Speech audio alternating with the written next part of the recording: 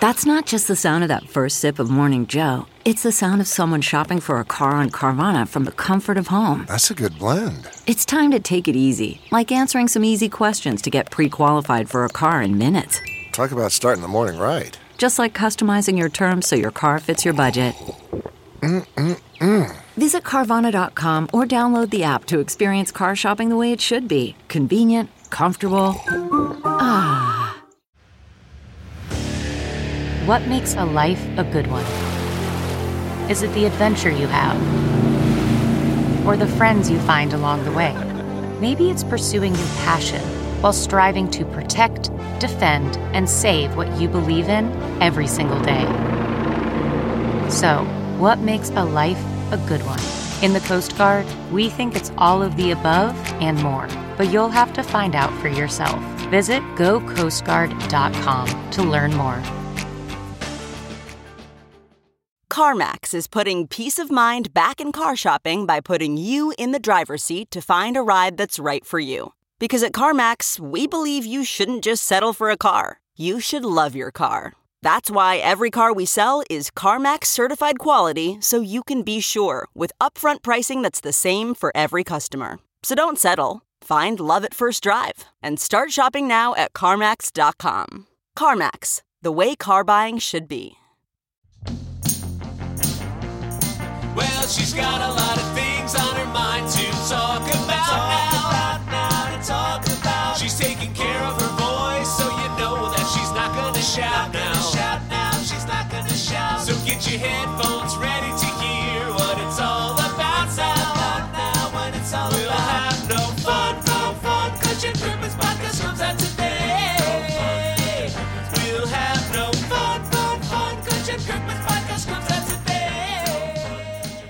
Hey everybody, it's me, Jen. Before the episode begins, I forgot to mention something. I have a new design in my merchandise store for you anxious folks. It's cute. You just have to go see it. Click the link in the show notes and you will see it. It's Anxious AF. And the AF, no, doesn't stand for as fuck and fun. If you're anxious and fun, you'll love this merchandise. And all of the proceeds that I get to keep that I make in my merchandise store go to food banks across America. This month in February, I'm donating to a food bank in Duluth, Minnesota and Flint, Michigan. So if you want to get in on that, shop the new fun design, click the link in the show notes or go to jenkirkman.com and click shop, get your Anxious AF merchandise or anything else that you want and shop for a good cause. I post the receipts on social media on March 1st. Thanks again. Enjoy this week's episode. No Fun, the Jen Kirkman Podcast, episode 375. What is this podcast? I'm comedian Jen Kirkman. Hi, you may remember me from Chelsea Lately or Drunk History or my Netflix specials, I'm Gonna Die Alone and I Feel Fine and Just Keep Living. Now, this podcast is not a comedy special. These are not punchlines. These are not jokes that I've toured the country with and perfected. This is a conversation. Well, it's a one-sided conversation. It is me talking to you about what's going on in my life, in my head, sometimes in the world this week. And again, it's just like talking to a good friend where you say nothing. Perfect podcast to listen to while you do your dishes, fall asleep at night, or drive over a scary bridge and need someone babbling to distract you. I am here for you. I've been doing this podcast for over 7 years now, and it used to be called I Seem Fun. And if you would like to listen all the way back, if you're a new listener, welcome. You can check out the archive. Click the show notes for that, or you can go to jenkirkman.com and click podcast, and right at the top of that page, there is a link that will take you to where you can access all of the old episodes. And there is a Patreon version of this show for $5 a month. You get 4 videos a month plus bonus episodes. And the video version of every podcast has bonus stories in it that you will not hear here. I just told one about Marilyn Manson and a friend of mine, and that was only for the video people. So there you go. It's the best and only way to support me while I am not on tour in 2020 or 2021. There will be no tour. So this is how you pay to see me on the road. And to be quite honest, it is partially what I do for a living. And I'm really asking you, would you like to help me pay my bills? Join that Patreon. And for $10 a month, it's incredible what you get. You get the 4 videos that have bonus talking on them, 2 20-minute bonus episodes a month, and 1 hour a month. And I do fun things like there's one where I interviewed Dana Carvey on stage. There's one where I'm taking you around with a typical day of what I'm doing. It's always something different and funky and fun. All right. Anyway, so the levels go up from there, whatever you can afford. But don't be like, oh, she's probably fine. I see her on TV. No, no, no, no. Oh, no. This is COVID times, and this is my job now. So please do. Patreon.com. Don't mind if you do. Patreon.com/Jen Kirkman, and get on it, get in it, support the comedians you love that aren't assholes going around and spreading COVID everywhere, or that aren't spreading anti-vax conspiracy theories on their $100 million Spotify podcast, or aren't the most famous female comedian in the world who has a podcast and then she pretended not to have COVID and now acts like she's the one that discovered it. So if you want to support not an asshole, this is who you support. Patreon.com/Jen Kirkman. Let's give a shout out to some of my subscribers. This is in a sort of alphabetical order. Thank you this month to Thomas Casserly, Thomas B. Rice, Teresa Witkowski, Bob Seska, Terry Mahoney, Terry Hartman, Teresa Getz, Tana, Tanya Forlano, Tamara, Talita Hoffman, Sylvia, Sydney Larson, Susan Sharp, Susan, no last name, Steen Merritt, and Steve Adams. I hope I pronounced everyone's name correctly. Thank you all for subscribing. And again, I am on the Misfit Toys Comedy Collective. It is a collective of other podcasts that you might love. You can click the link in the show notes and check out Doug Loves Movies or The Todd Glass Show or Never Not Funny with Jimmy Parter or Mike Schmidt's The 40-Year-Old Boy. Hey everybody, Doug Benson here, host of the long-running podcast Doug Loves Movies. If you love movies, if you love comedy, if you love breathing, if you love lunch, if you love just about anything, I think you'll love Doug Loves Movies. Check it out wherever you get podcasts. 'Cause Doug loves movies. All right, let's get to this week's episode. I am going to be talking about I never gave Helen Reddy of I Am Woman, Hear Me Roar song fame the credit she deserves. I knew nothing about her until I watched a Netflix movie and then learned about this other woman who was the first rock journalist, not even the first female rock journalist, the first one. And I had no idea. And so I learned about that. I want to talk about taking my Christmas decorations down, which, you know, it's not that thrilling, but I'll find something interesting in there. Talking about the last time I went to a Super Bowl party, I think, was almost 20 years ago, and a woman there told me she was having a sexual affair with a ghost. I'm going to talk about my love and confusion at the Jenna Lyons show Stylish, and I can't tell if it's good or bad. I'm going to talk about how mindfulness can make you more anxious. Well, there's an article that says it can. I'll decide. And I've got listener emails about all kinds of things going on in all y'all's life as well. And, you know, whatever else pops into my head. Of course, I'm going to start with talking about something that I didn't tease that I was going to talk about. But, oh my God, the impeachment trial is going on. Is anyone else feeling that old familiar feeling of dread, exhaustion? It almost feels like you're hungover. But you're not. But you're like, I feel depleted, dehydrated. I feel like I need to just get an IV of electrolytes. I'm unmotivated. I know it's the pandemic, but I was doing okay last week. And then this week, I'm just like, oh, you feel like you have a weighted blanket on you, but not in the good way, not in the relaxing way. Like you got a defective weighted blanket that just never comes off your shoulders. And you're like, hey, you weren't supposed to stay on me when I get up to make a cup of tea. That is the oppressive energy of Donald Trump. And it's not just Trump. And I'm not saying that so that the Trump supporters in my audience don't turn the dial. I'm really trying to explain that. So the impeachment trial is going on here in America.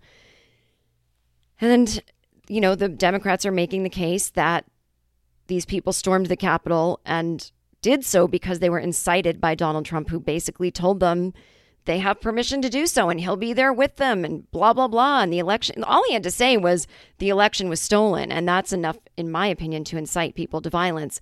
If you really believed something was stolen, and that the people that stole it were evil and they were about to transfer power. I mean, I don't relate, but I can on paper, understand on paper. I'm just saying on paper, here's the facts. You live in a country, your election was stolen, evil people are taking over. And then you go, well, the next thing they did was they stormed the building. I'd go, yeah, that adds up. And then you go, but the election wasn't stolen. The people taking over weren't evil. And you go, oh, well, then I wouldn't. And they're like, yeah, but these people did anyway. Why? Well, the current president somehow has brainwashed entire, like half of the nation. Oh, or half of the voting nation. Oh, God. Yeah. So here's the problem. These men and women that stormed the Capitol, their energy, their collective energy, even if I'm nowhere near them, is oppressive. It makes me exhausted. It must just be the way. I was listening to a podcast episode of this podcast I love, Buddhist meditation teacher Sharon Salzberg, and she was interviewing someone who'd written a book about trauma. And we always think that hello, welcome to my comedy podcast, trauma.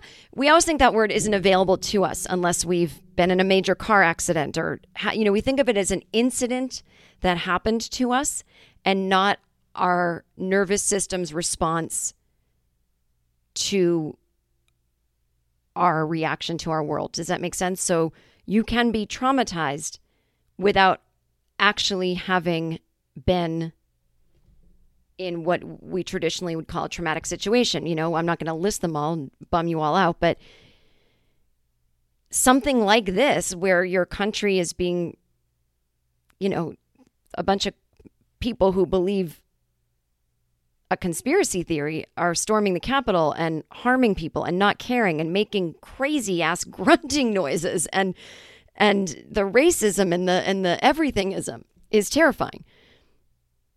And just processing not being able to live your normal life because of the pandemic, processing all of the things we're missing, human interaction we're missing. A lot of times we might go, but I don't feel stressed. My mind is fine. I'm laughing at jokes. I'm watching TV. I'm relaxed, having a glass of wine. But our body, that's where our brain kind of splits and it doesn't let us process what we're seeing because it's trying to protect us. And it goes into our body, right?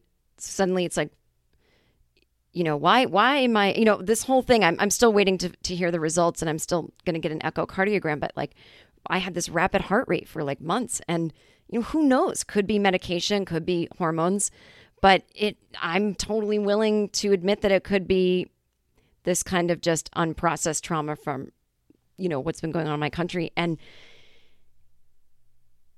I am hopeful that it'll be okay. And it's just one of those things that makes, let me take you down how my mind works. This is how I don't have sympathy for these people. When I see that they're regretful, I go, that's great. Now you can be regretful in jail for 10 years. I mean, if you drive drunk and you kill a family, no doubt when you come out of that blackout, you feel regretful. So you pay your debts to society by going to prison for manslaughter, even though that is something you never would have wanted to do. Hopefully you get into AA when you're in prison and you change your life. But this whole notion of I stormed the Capitol, oh my God, I realized 10 minutes later that I was just, brainwashed by a thing. Phew! Bless me. That's great. And you can work on all that later, but pay your debt to society. You're going to prison. Thank you. I wish I was the judge. They would just go, thanks. Okay, great story. Bye. Jail. Night. Bye. You don't even, the judge makes all, the jury's like, should we weigh in? I'm like, nope. Why am I a judge if I have to listen to you fucking people? What are you, just people that, you're like extras in a movie. Or you're like people that do a focus group. You just had the day off and you answered the mail. Like, fuck you people.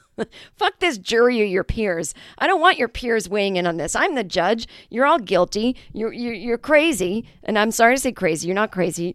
But you're guilty and you're going to fucking jail, and you can have your regrets and you can pen a memoir while you're in there and you can get deprogrammed and you can do all that in prison. You'll have plenty of time.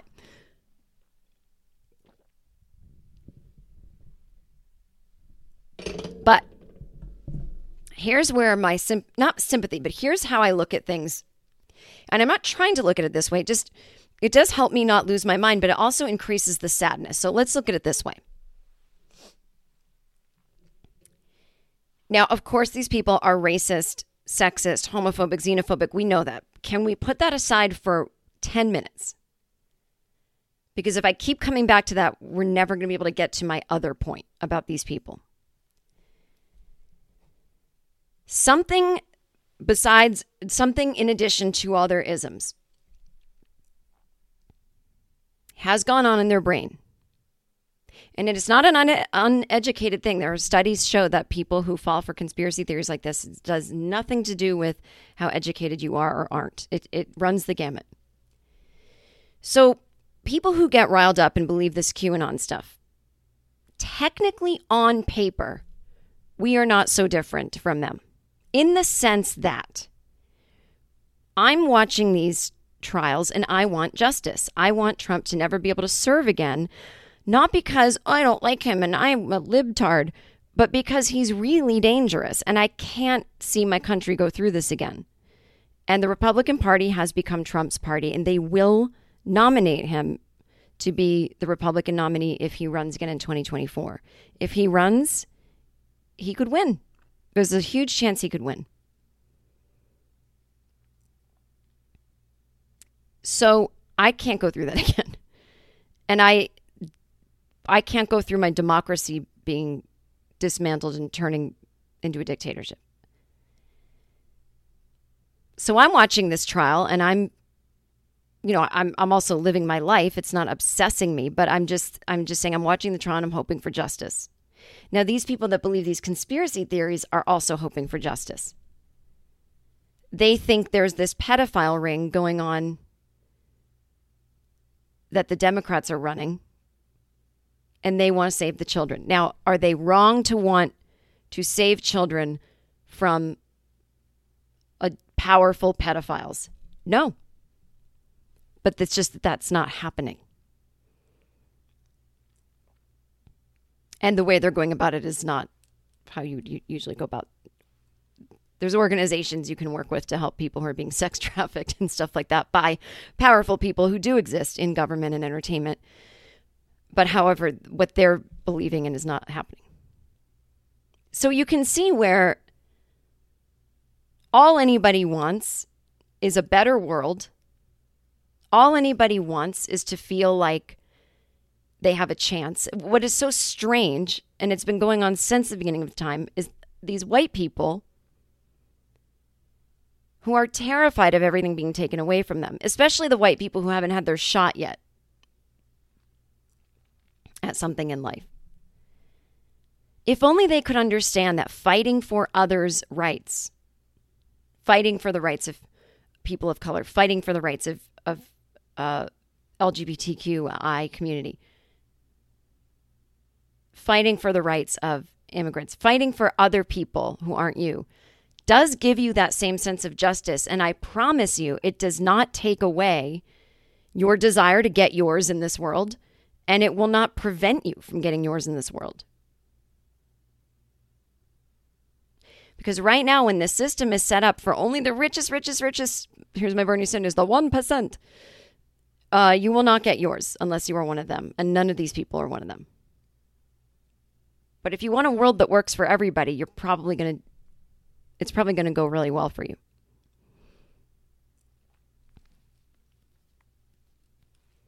If they really were tuned into the actual injustices that were happening, they'd still have plenty to be outraged about. They could get their jollies that way. But it brings us back to what I said. Let's put a pin in for 10 minutes. They don't want to fight for others because of the deep sexism, xenophobia, misogyny, homophobia, blah, blah, blah.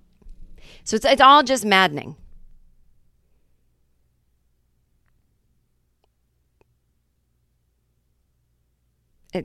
My sister just texted me.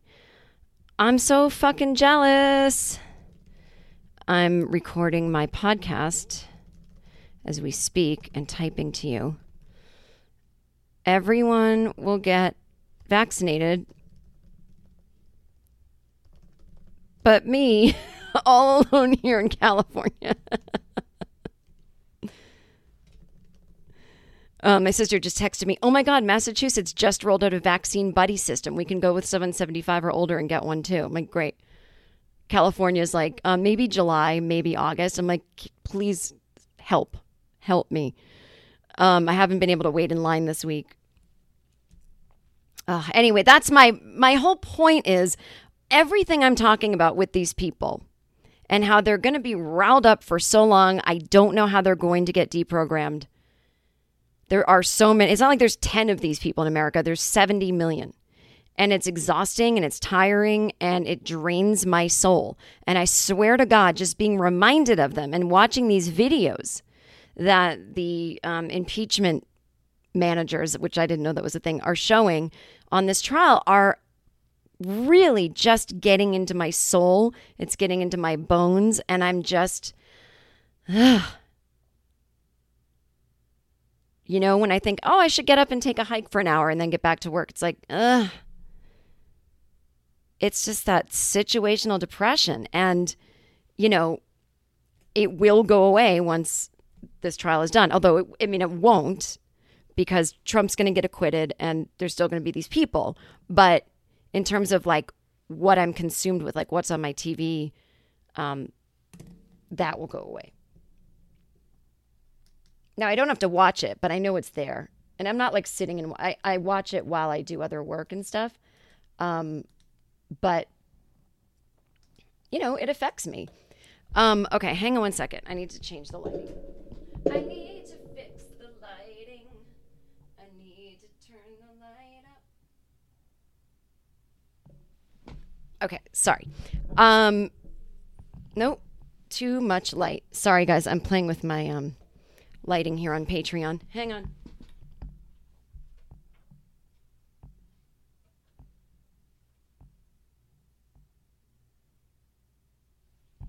Ow, jeez.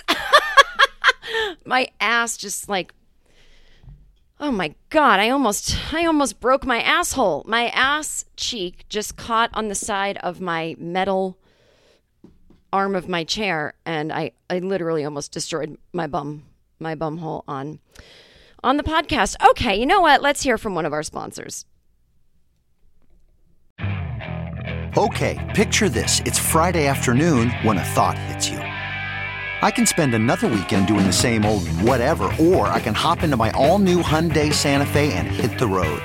With available H-Track all-wheel drive and 3-row seating, my whole family can head deep into the wild. Conquer the weekend in the all-new Hyundai Santa Fe.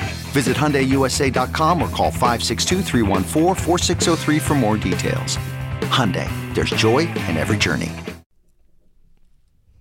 I hope they appreciated that introduction.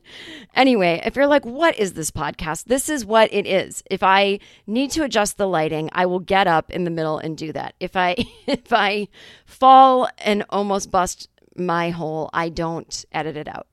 So this is what you get. Anyway, so let's talk about, do you ever have something that you go, I don't like that. I hate that. And you don't really know anything about it, but you're like, I already know I hate it. I don't need to learn about it. That was me with the song, I Am Woman, Hear Me Roar. It is, I've always thought, the worst song ever made. I always thought, if you said to me, well, what's the history of it? And I would say, besides the fact that it was in the Sex and the City 2 movie, when the girls did the most annoying thing you can do, 4-person karaoke, in Abu Dhabi. They sang that, which I get it. They were, expressing themselves in the Middle East.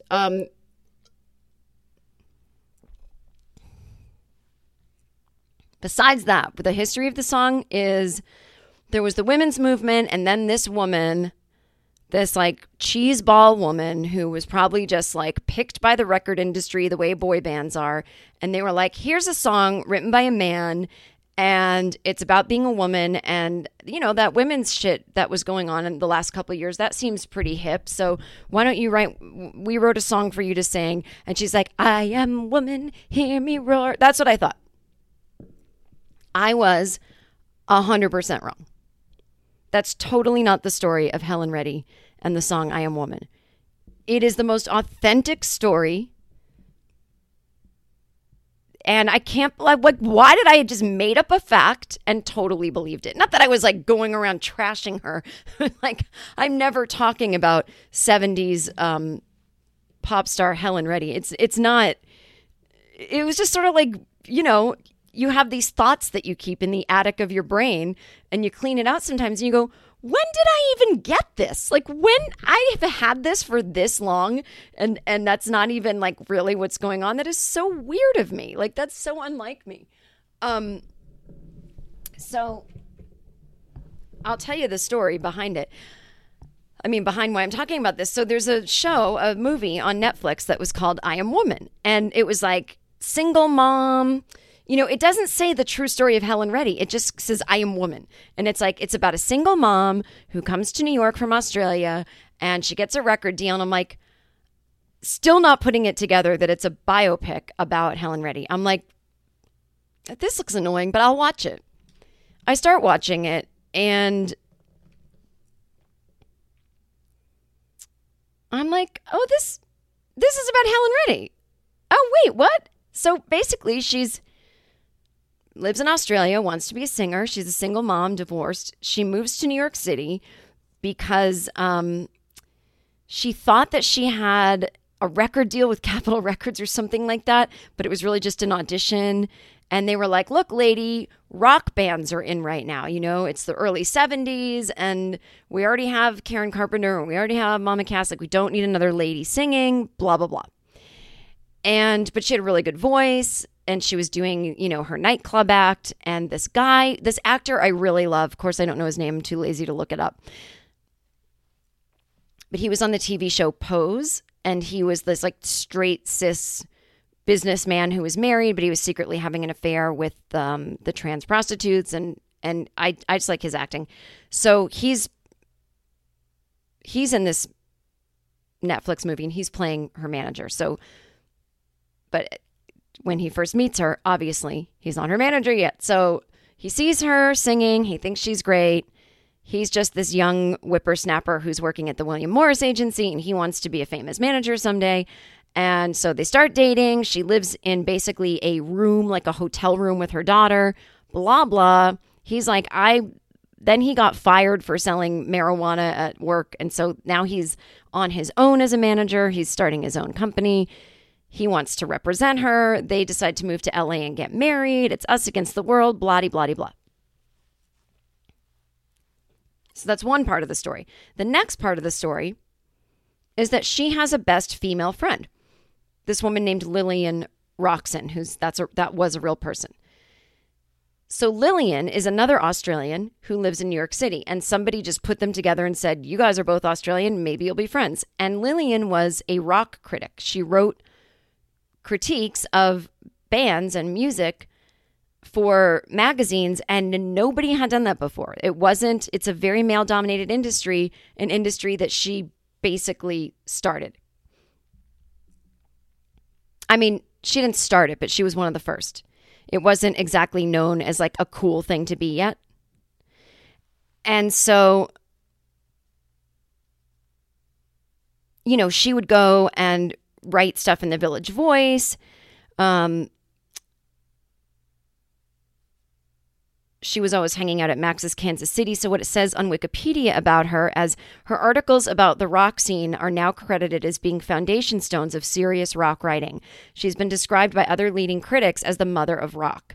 She was friendly with many music stars, but rarely became personally involved, except with Helen, but they were friends before Helen was famous.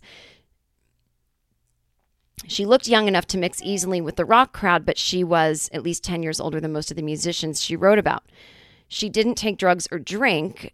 These factors, together with her renowned wit combined, gave her a degree of ironic detachment that influenced many younger rock writers. She was one of the first mainstream journalists to treat popular music with any degree of seriousness and to regard it not as a trivial flash in the pan, but as an important social phenomenon. She became close friends with Danny Fields, the rock manager, Village Voice journalist Blair Sable, a guitarist in Patti Smith's band, blah, blah, blah. So then she developed this thing called the Encyclopedia of Rock. She wanted to put like every band that ever existed in a book and call it a rock encyclopedia. So now people do that all the time, and she invented it. And it's just so ironic because Rolling Stone is such a man's world. There was this huge article that came out last year, and it was a spoken word of, what do you call it, oral history of the women that worked there and how they were disrespected and they couldn't, whatever. And it's like, you didn't even invent the genre, like a woman did. And she died in the early 70s of asthma. And so it's like, she died. And then it became like this legit job you could do. And then men were doing it and kept women out. It infuriated me to find that out. It infuriated me that she invented a thing that men then took over and kept women out of. It infuriates me. Hang on one second.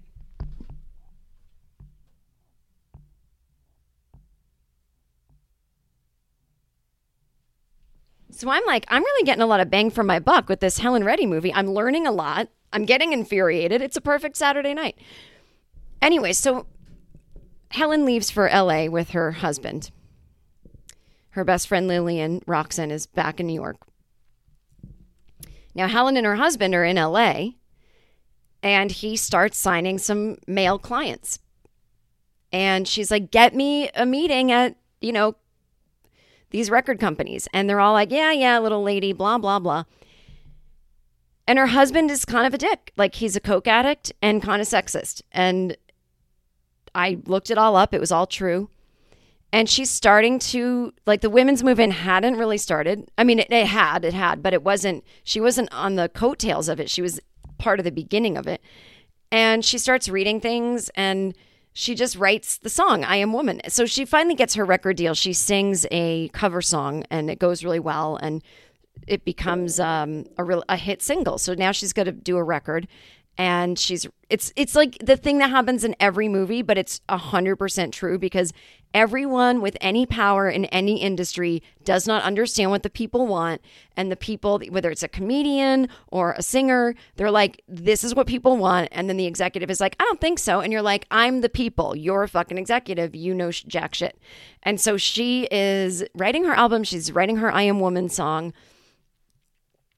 And the guy at the record label is like, sounds kind of angry, which is so funny because it's like, I am woman, hear me roar, and she's like, I'm telling you, women will love this. And this is where her husband was a good manager and genius. He's like, okay, we're going to go on a tour, and she's going to sing that song all around the country, and you're going to fucking see. And that's exactly what she did. And audiences were going crazy, and it became the official anthem of the women's movement in the 70s. And I had no idea it was that authentic. And I feel like a giant sexist dick for not even knowing this.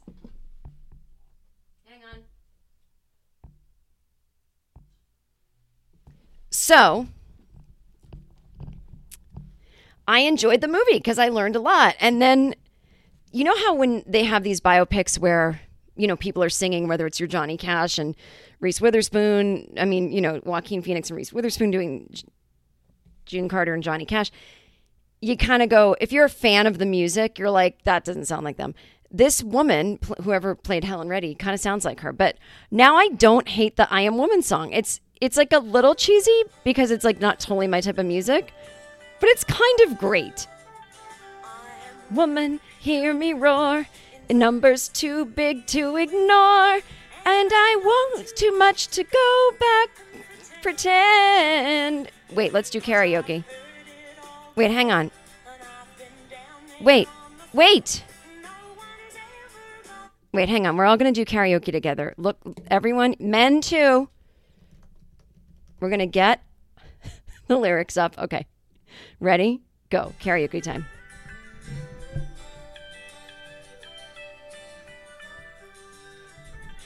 I am woman, hear me roar, and numbers too big to ignore, and I know too much to go back and pretend, 'cause I've heard it all before, and I've been down there on the floor. No one's ever gonna keep me down again. Oh yes, I am wise, but it's wisdom born of pain. Yes, I've paid the price, But look how much I've gained. If I have to, I can do anything. I am strong. I am invincible. I am woman. Ooh. You can bend but never break me, 'cause it only serves to make me more determined to achieve my final goal. And I come back even stronger, not a novice any longer, 'cause you've deepened the conviction in my soul. Oh yes, I am wise, but it's wisdom born of pain. Yes, I paid the price, but look how much I gained. If I have to, I love if I have to, I can do anything. I am strong. I am invincible. I am woman.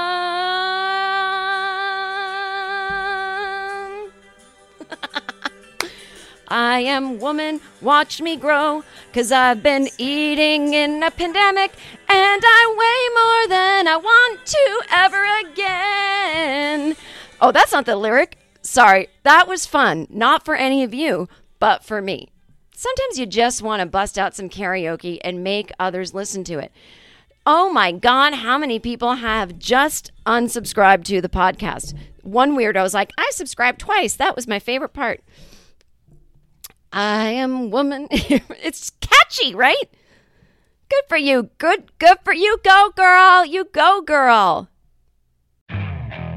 Okay, picture this. It's Friday afternoon when a thought hits you. I can spend another weekend doing the same old whatever, or I can hop into my all-new Hyundai Santa Fe and hit the road. With available H-Track all-wheel drive and 3-row seating, my whole family can head deep into the wild. Conquer the weekend in the all-new Hyundai Santa Fe. Visit HyundaiUSA.com or call 562-314-4603 for more details. Hyundai, there's joy in every journey.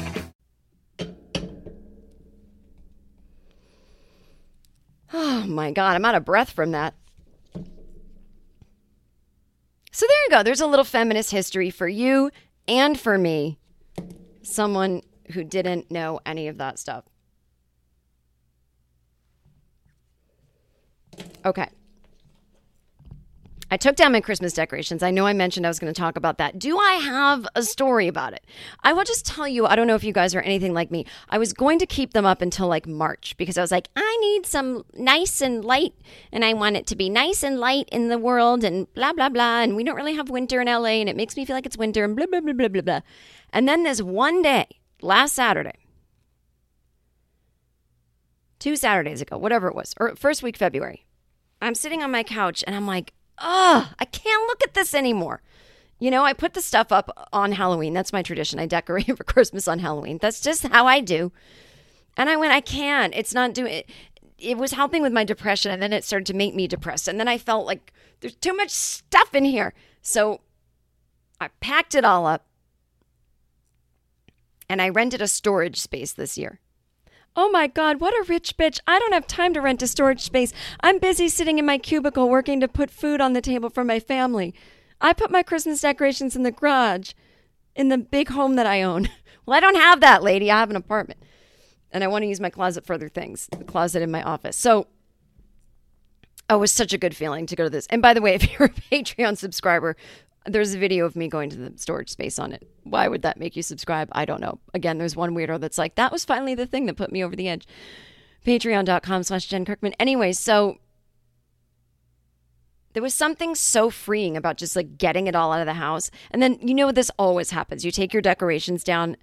First of all, it took like 6 hours. My Fitbit was like, you've never worked out this hard before in your life. It was going off. It was like 20,000 steps, heart rates shooting through the roof. And, I just didn't stop. I didn't stop till it was over. It took, the whole thing was like 9 hours. You would think I'd live in a mansion. Took it all down, drove it to the place, then came home. It was like, ugh. This place seems empty. So So I started watching this show, Jenna Lyons Stylish, on HBO Max, and there's a little bit of home decorating in it, and it was giving me some ideas. And so I did some redecorating around my place, and now my place is heaven, and I love it, which means there's going to be an earthquake. Every time I fall in love with my apartment, there's a giant earthquake, and I get freaked out, and I can't enjoy it because I'm like, I gotta get the fuck out of California before the big one comes. So sorry about that. If there is an earthquake this week, it's my fault. But it's this feeling I get where I can never predict when the decorations are coming down. Sometimes they come down on New Year's Day. Sometimes they come down in February. I don't know. I can't take them down because society tells me to. I have to do it when I feel it's time, because I'll be bummed if I do it too early. I have to wait until that moment where I'm like, I cannot take this one more day. They're coming down right now. It's just a feeling. It's not like, I should take those down this week. It is not easy like that. It is now. And I had the time, and so I did it. And I'm so glad I did, because I got super busy this week and just didn't have the time to do it. So there you go. They're down. If I was inspiring anyone by saying I'm keeping them up till March because I kept saying that, I'm sorry if I indeed have let you down. So that brings me to this show I'm watching. So Jenna Lyons was the woman who ran J. Crew. She was a CEO of J. Crew. She's the one that sort of changed it from just being, khakis and cardigans, and she made it cool again. She was the creative director and president for J. Crew from 2008 to 2010. And then she still worked at J. Crew until, I think, 2017. But she, if you remember during that time, Michelle Obama wore J. Crew to the inauguration. And it became this thing. And then they did wedding clothes, cool wedding, what do you call it? Bridesmaids dresses and stuff like that. So she made everything kind of cool again. And it's interesting. She's a little older than me. She's like just on the verge of Gen X. Older Gen X. And she's gay. She wasn't, who knows what she always was, but she was married to a man before and is gay now, but recently broke up with her girlfriend. It's just interesting to watch an older woman on TV who's single and is like, I don't do well with relationships. Like, I'm not doing it anymore. I'm in menopause. I'm running a business. Let's do this. It's sort of, I know it helps me to watch older women on TV doing stuff. Even if I don't totally relate to all aspects of their life, I'm like, okay, there's someone who's not like, hi, it's me, a woman. I've got a husband and kid running around, and, it's like nice to see someone who's like, I'm alone and doing this thing. And I'm not trying to be alone. I just happen to be alone, and I'm trying to start a business. Now, here's where the show is like, I'm always cognizant now of white privilege and things like that. So here's this woman who ostensibly could have been the reason that J. Crew's sales eventually went bad and the place was bankrupted and she was let go. And now she's like, I don't know what I want to do, and took 2 years off, which, most people can't afford to do. I don't begrudge her that. If you can afford it, do it. I really admire people who, I always say, if you have a ton of money, I don't understand a lot of people who are still so hungry, and they're trying and hustling, and it's like, just relax, and you worked so hard for this money, just fucking enjoy it, Any comedian I know who's worth 30 million, and I know a few, I'm like, why are you working? Can you relax for a little bit? But I guess you have to stay relevant, blah, blah, blah. I have $100 and I'm like, I can coast for 2 years. I'm kidding. I'm not. I like to pretend I'm broke. I'm not broke, but I'm not a millionaire. So, but if I were, trust me, you would not hear from me. I can't wait to be rich enough to do nothing. And so I always like when people actually do that, because to me, that's the point of money, is that you don't have to work as much. So I don't begrudge her that, but I go, okay, so she's making a reality show about putting together her new business, which I'm confused what her business is. It seems like she's going to have a pop-up shop in the basement of her apartment and sell things that other people make, which is fine. But is she a designer? Is she a designer for hire? Is she going to start her own line of furniture? I guess this is where you start when you're starting small. So maybe it's not a rich white woman who's like, I'm just going to dabble and see what happens. Maybe it's not. Maybe it really is like, no, this is how a business begins. I mean, look at how what I hope becomes this bigger and bigger thing for me is this anxiety stuff I started doing, helping people with anxiety. It all started on a little newsletter I sent out over the summer. And now I have a new podcast coming out this year about it. And I hope to do lectures about it. I want to build it into a business. And I guess this is where it's starting, right? This show is like her version of the newsletter. By the way, if you want to get my anxiety email, it's a 55-page PDF that I wrote, and it has so many tips and tricks to help you if you can't afford therapy right now. If you're just curious about anxiety and want to read something that's really fun and down to earth and it won't scare you, just write help to anxietybitesweekly@gmail.com, and I will send you within 24 hours my book. So anyway, but the show is, it's like any reality show that she's interviewing staff to work for her. So like a bunch of Gen Z are coming in. They're all coming in. She's like, do you have a resume? And they're like, no. And I'm like, is she wrong or are they wrong? Because here's this Gen X that wants someone to walk in with a piece of paper and hand it to them. And it's like, that's not what people do anymore. I mean, I audition, and in the olden days, you'd go in an audition and you'd have your headshot stapled to your resume and you'd hand it to them. Nowadays, they have it because your agent emailed it to them and they've printed it out themselves. Like, you don't have to hand it. So it would seem like you would have already emailed your resume to Jenna and she can print it out if she wants, or she can look it up on her computer. But who's walking around with paper anymore? I'm kind of on the young people's side where I'm like, why? If they've already sent, now, if they haven't sent Jenna if Jenna has no resume from them and they know that, then yeah, they're dumb fucks for not bringing it. But I just have a feeling that was sort of manipulated by the production to be like, oh, this is the difference between young and older people. But I think it's designed to make them look kind of stupid at first. And I'm like, well, that's not fair, because why would but then one girl's like, I'm a clothing designer. Do you want to look at my collection? And Jonah's like, yeah, where do you have pictures? And she's like, yeah, and tries to hand her phone. And Jenna's like, I don't touch people's phones. I don't, and she's right. I mean, you don't know what kind of dick pic could pop up while she's looking at it. So it's kind of fun, like generationally, to just watch someone, in my age range interview people. But, that can only go so far. But then she's got this gay guy sidekick assistant, whatever she is. But I don't know. He's both exhausting and exhausted. Like, he seems like a sweetheart, but I'm just like, okay, so I can basically break this guy down in 2 seconds. He had an alcoholic mother and he spent his whole life trying to make her happy, and he's extremely codependent. Now, I don't know if any of this is true. I'm just guessing, but it's like, he's really good at just like keeping Jenna happy and like tap dancing as fast as he can. Now, I don't know what if he has a skill, like if he's a designer of some kind, but he's wrangling all the interviews, and he's, this I kind of like. What I like about this show is the people that she hires. Every episode they have a new challenge, but it's not like a contest, it's a competition, but it's not presented like, now's the big contest and there's winners and losers. At the end of every episode, she lets someone go, but it's kind of like a job review where she's got a really good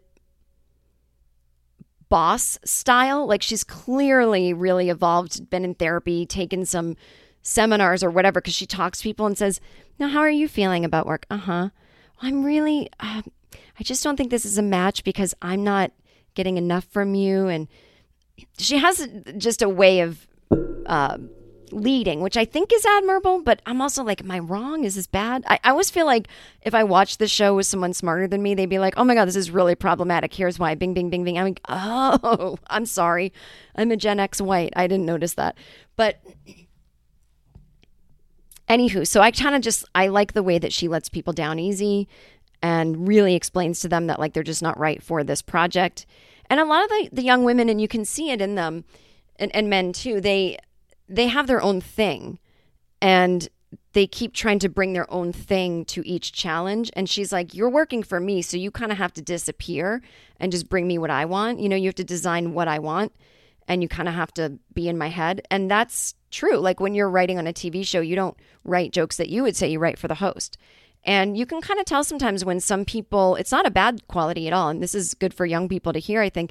If you're the kind of person that can kind of only be yourself, you might have trouble working for people that you admire, but it only usually means you'll probably end up like them with your own thing. and other people will want to work for you someday, but it's going to be hard at first to try to fit in with other people. And if you have the ability to chameleon and work well for others and do your own thing on the side, that's the best of both worlds. I think I kind of excel at that. Not to give myself a compliment, but I will.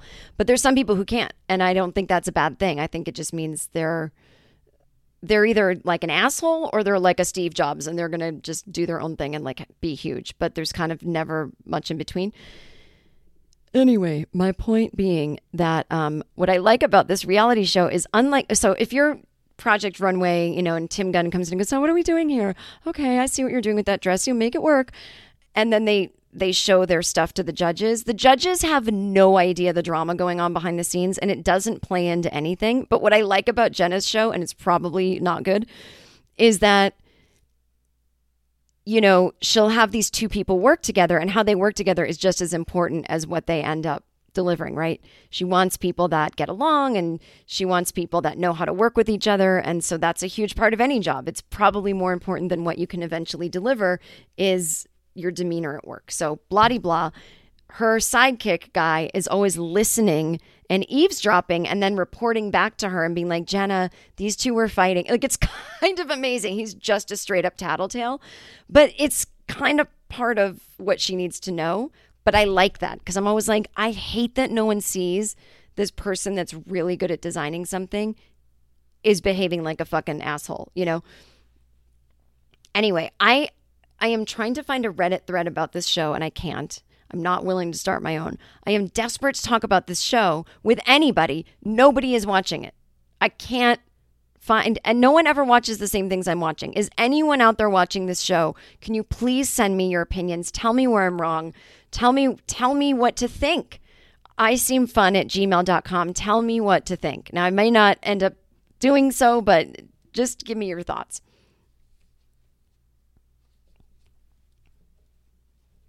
So I read this article about how mindfulness might actually make you more anxious, which I don't know if it's going to piss me off or not. I know what they think they mean, but let's read it together for the first time and see what you think.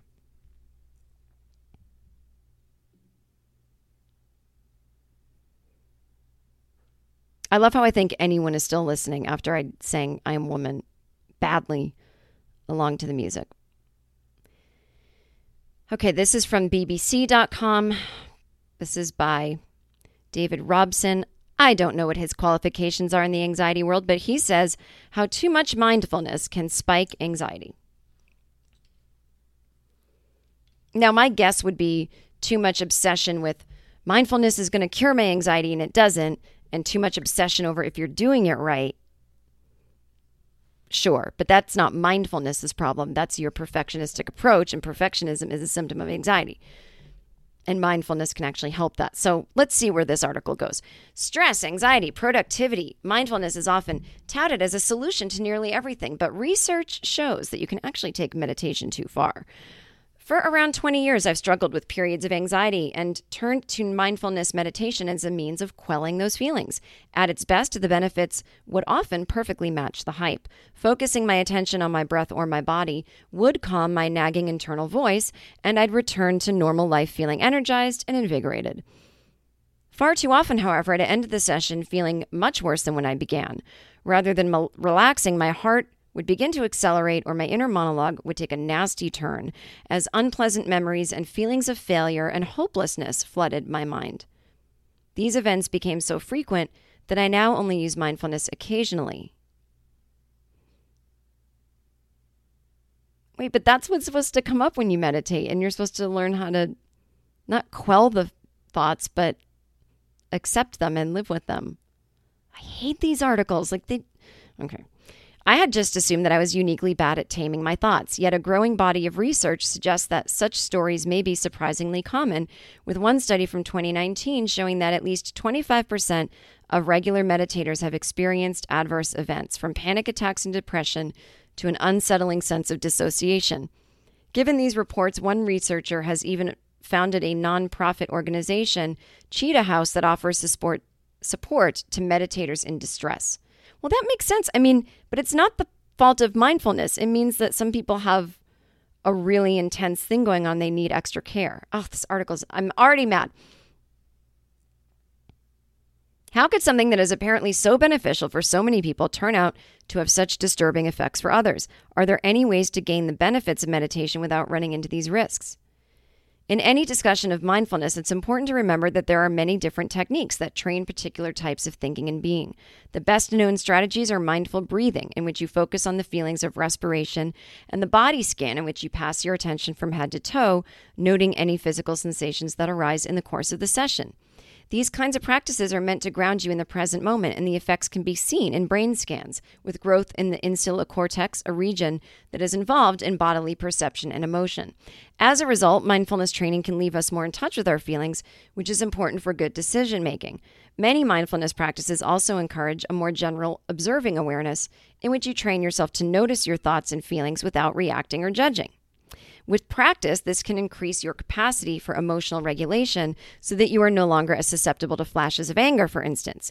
Ideally, these changes should complement each other and result in greater well-being, but that's only possible if they occur in balance and moderation.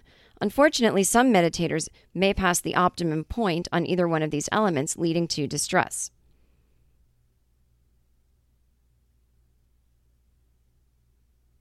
Take the effects of a body scan with the heightened activity in the insular cortex. It's like somebody turned up the volume knob and the intensity of all your emotions is going to be louder.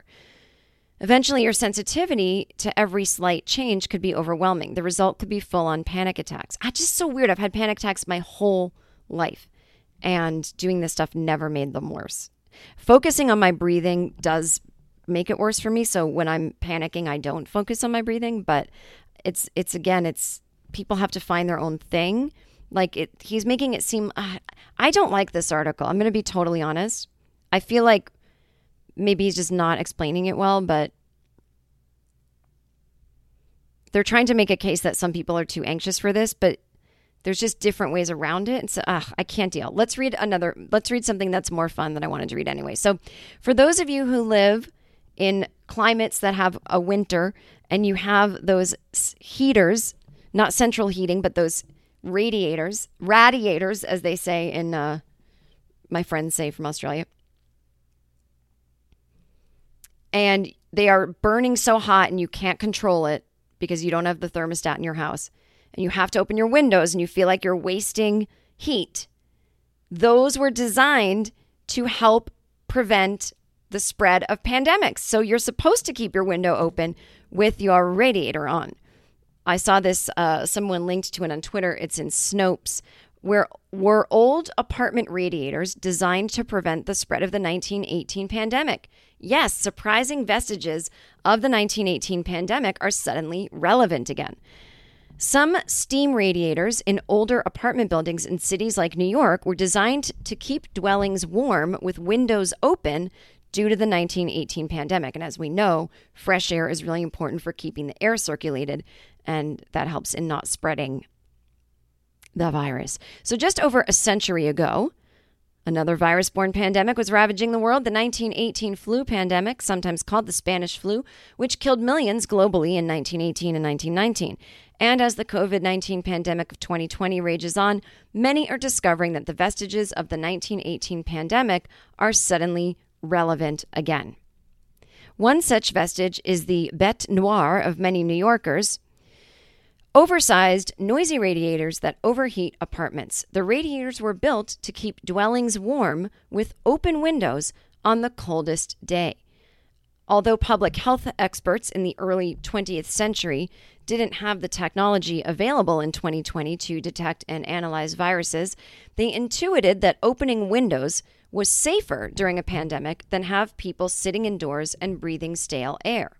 Health officials thought correctly that fresh air would ward off airborne diseases. Then, as now, cities rushed to move activities outdoors, from schools to courtrooms. When winter came, the need for fresh air didn't abate.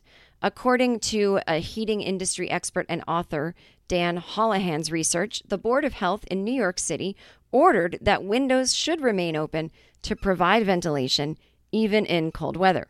In response, engineers began devising heating systems with this extreme use in mind. Steam heating and radiators were designed to heat buildings on the coldest day of the year with all of the windows open. Anybody who's thrown their windows open in January when their apartment is stifling is in an odd way replicating what engineers hoped you would do a century ago. Holohan told the New York Times that the 1918 flu pandemic inspired something called the fresh air movement, the push to keep windows open to circulate as much fresh air as possible as a stopgap measure to prevent the spread of airborne diseases. Much of New York City's overheating problem can be attributed to the Spanish flu epidemic of 1918. I first spotted this in my engineering books from the 1920s. The authors would mention the fresh air movement and caution that both boilers and radiators now had to be much larger because of the need to keep windows open by command of the Board of Health. Although the Spanish flu abated in 1920, the engineering standards dictating oversized radiators remained. There you go. So if you're like, I feel so bad, I'm keeping my window open and the heater's on, it's designed that way. Oh, that sounds kind of nice. I love doing that. I put my little space heater on. I do have central heating, but I don't need that. It gets too hot. I put my space heater on and I open the window and I'm so happy. And someone's going to email me, you're wasting the... Again, don't tell Greta Thunberg on me. That's right, and I still use plastic straws. What do you want me to do? Oh, I mentioned I was going to tell a story about a woman who had sex with a ghost. Okay, it's really not that great a story. It was just that I don't watch the Super Bowl. I don't give a fuck about the commercials. I used to be this person 20 years ago. What's with the corporate America capitalist? We're going to get together. Because I had, my comedian friends, like the guys, some of them liked football. Some of the women did. Some, it was like a mix. So like some people liked it, some people didn't. But this one comedian would have this big party every year and we'd all go. And, it's just an excuse to all get together on a Sunday and drink and hang out. But I always was like, I can hang out and drink with you guys anytime. I don't need to be part of this corporate America. Oh, we're just going to go watch the commercials. Like, I don't need to be sold stuff like capitalism, advertising, bad, boop, boop, boop. I'm so ahead of the boop, boop, boop, boop. I'm that annoying person. But I go with my boyfriend at the time. We go to the party. And it's this weird thing where, like, I'm the only woman there. Like, the other ladies didn't come. Like, and it was fine. I mean, obviously, my whole life has been mostly around dudes. But the problem was, I'm a comedian. So the dudes and I have comedy in common. And when, I hate to say this, but when a comedian man brings his non-comedian woman to a party, the comedian woman gets stuck talking with her. And I'm like, in this moment, I'm not a woman, I'm a comedian. And I don't relate to you at all. And I don't want to talk to you about whatever you talk about. It's not I'm one of the guys, it's I'm one of the comedians.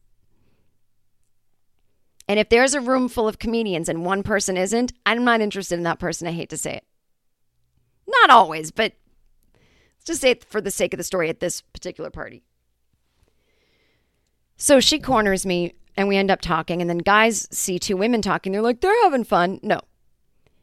And she was like, do you believe in ghosts? And I was like, yeah, you know what? Even if you do, never answer in the affirmative until you find out why they're asking.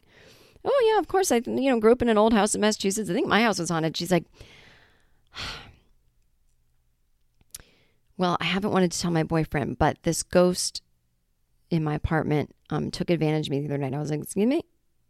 And she's like, I had, this ghost like forced himself on me. And I was like, oh my God, she's like reliving trauma. This isn't a ghost. It's like a memory of her uncle. Like, what's happening? And then she's like, but then I started to like it. And I know you're not supposed to say that, but I kept hoping the ghost would come back. And so now he's coming back every night and we're having sex. And I'm like, okay. And she's like, should I tell my boyfriend? Is it considered cheating if it's a ghost? And I'm like, look, these are great questions. I'm not sure. I mean, I don't remember how long I talked to her. I feel like my memory has just stopped working after that moment because my mind exploded and it's probably still stuck to my friend's wall that he doesn't even live there anymore. And it was just one of those things where I was like, I can't wait to leave so I can tell my boyfriend this. I can't wait to leave. Oh my God. And I'm just making eye contact with him like, help. And, I think he came over and interrupted and then we left and I was like, she's having sex with a ghost. And he's like, what? And I'm like, your friend's girlfriend is having sex with a ghost and she won't tell him. And he's like, oh my God, we got to tell him. Not like his girlfriend's cheating, but that he doesn't know she's a little whacked. And I'm like, I promised her I wouldn't tell anyone. So that's the last time I was at a Super Bowl party. I hope everyone that watched the Super Bowl this year got everything they wanted out of it. I didn't. I fucking hate Tom Brady, and I'm from Boston. But fuck them. Fuck the Patriots. I know he's not on the Patriots. Fuck him. Fuck them. Those fucking MAGA hat wearing. Fuck. Tom Brady sucks. He's the best quarterback in the world. I don't give a shit. You think I care? I wore all black in high school. All right, everybody. Thank you. If you want to support me, and I hope you do, patreon.com/Jen Kirkman. Link in the show notes for all kinds of things where you can get my album, you can get my anxiety email, and but only here on the podcast can you get my hot takes on sex with ghosts and football. Until next week, have fun.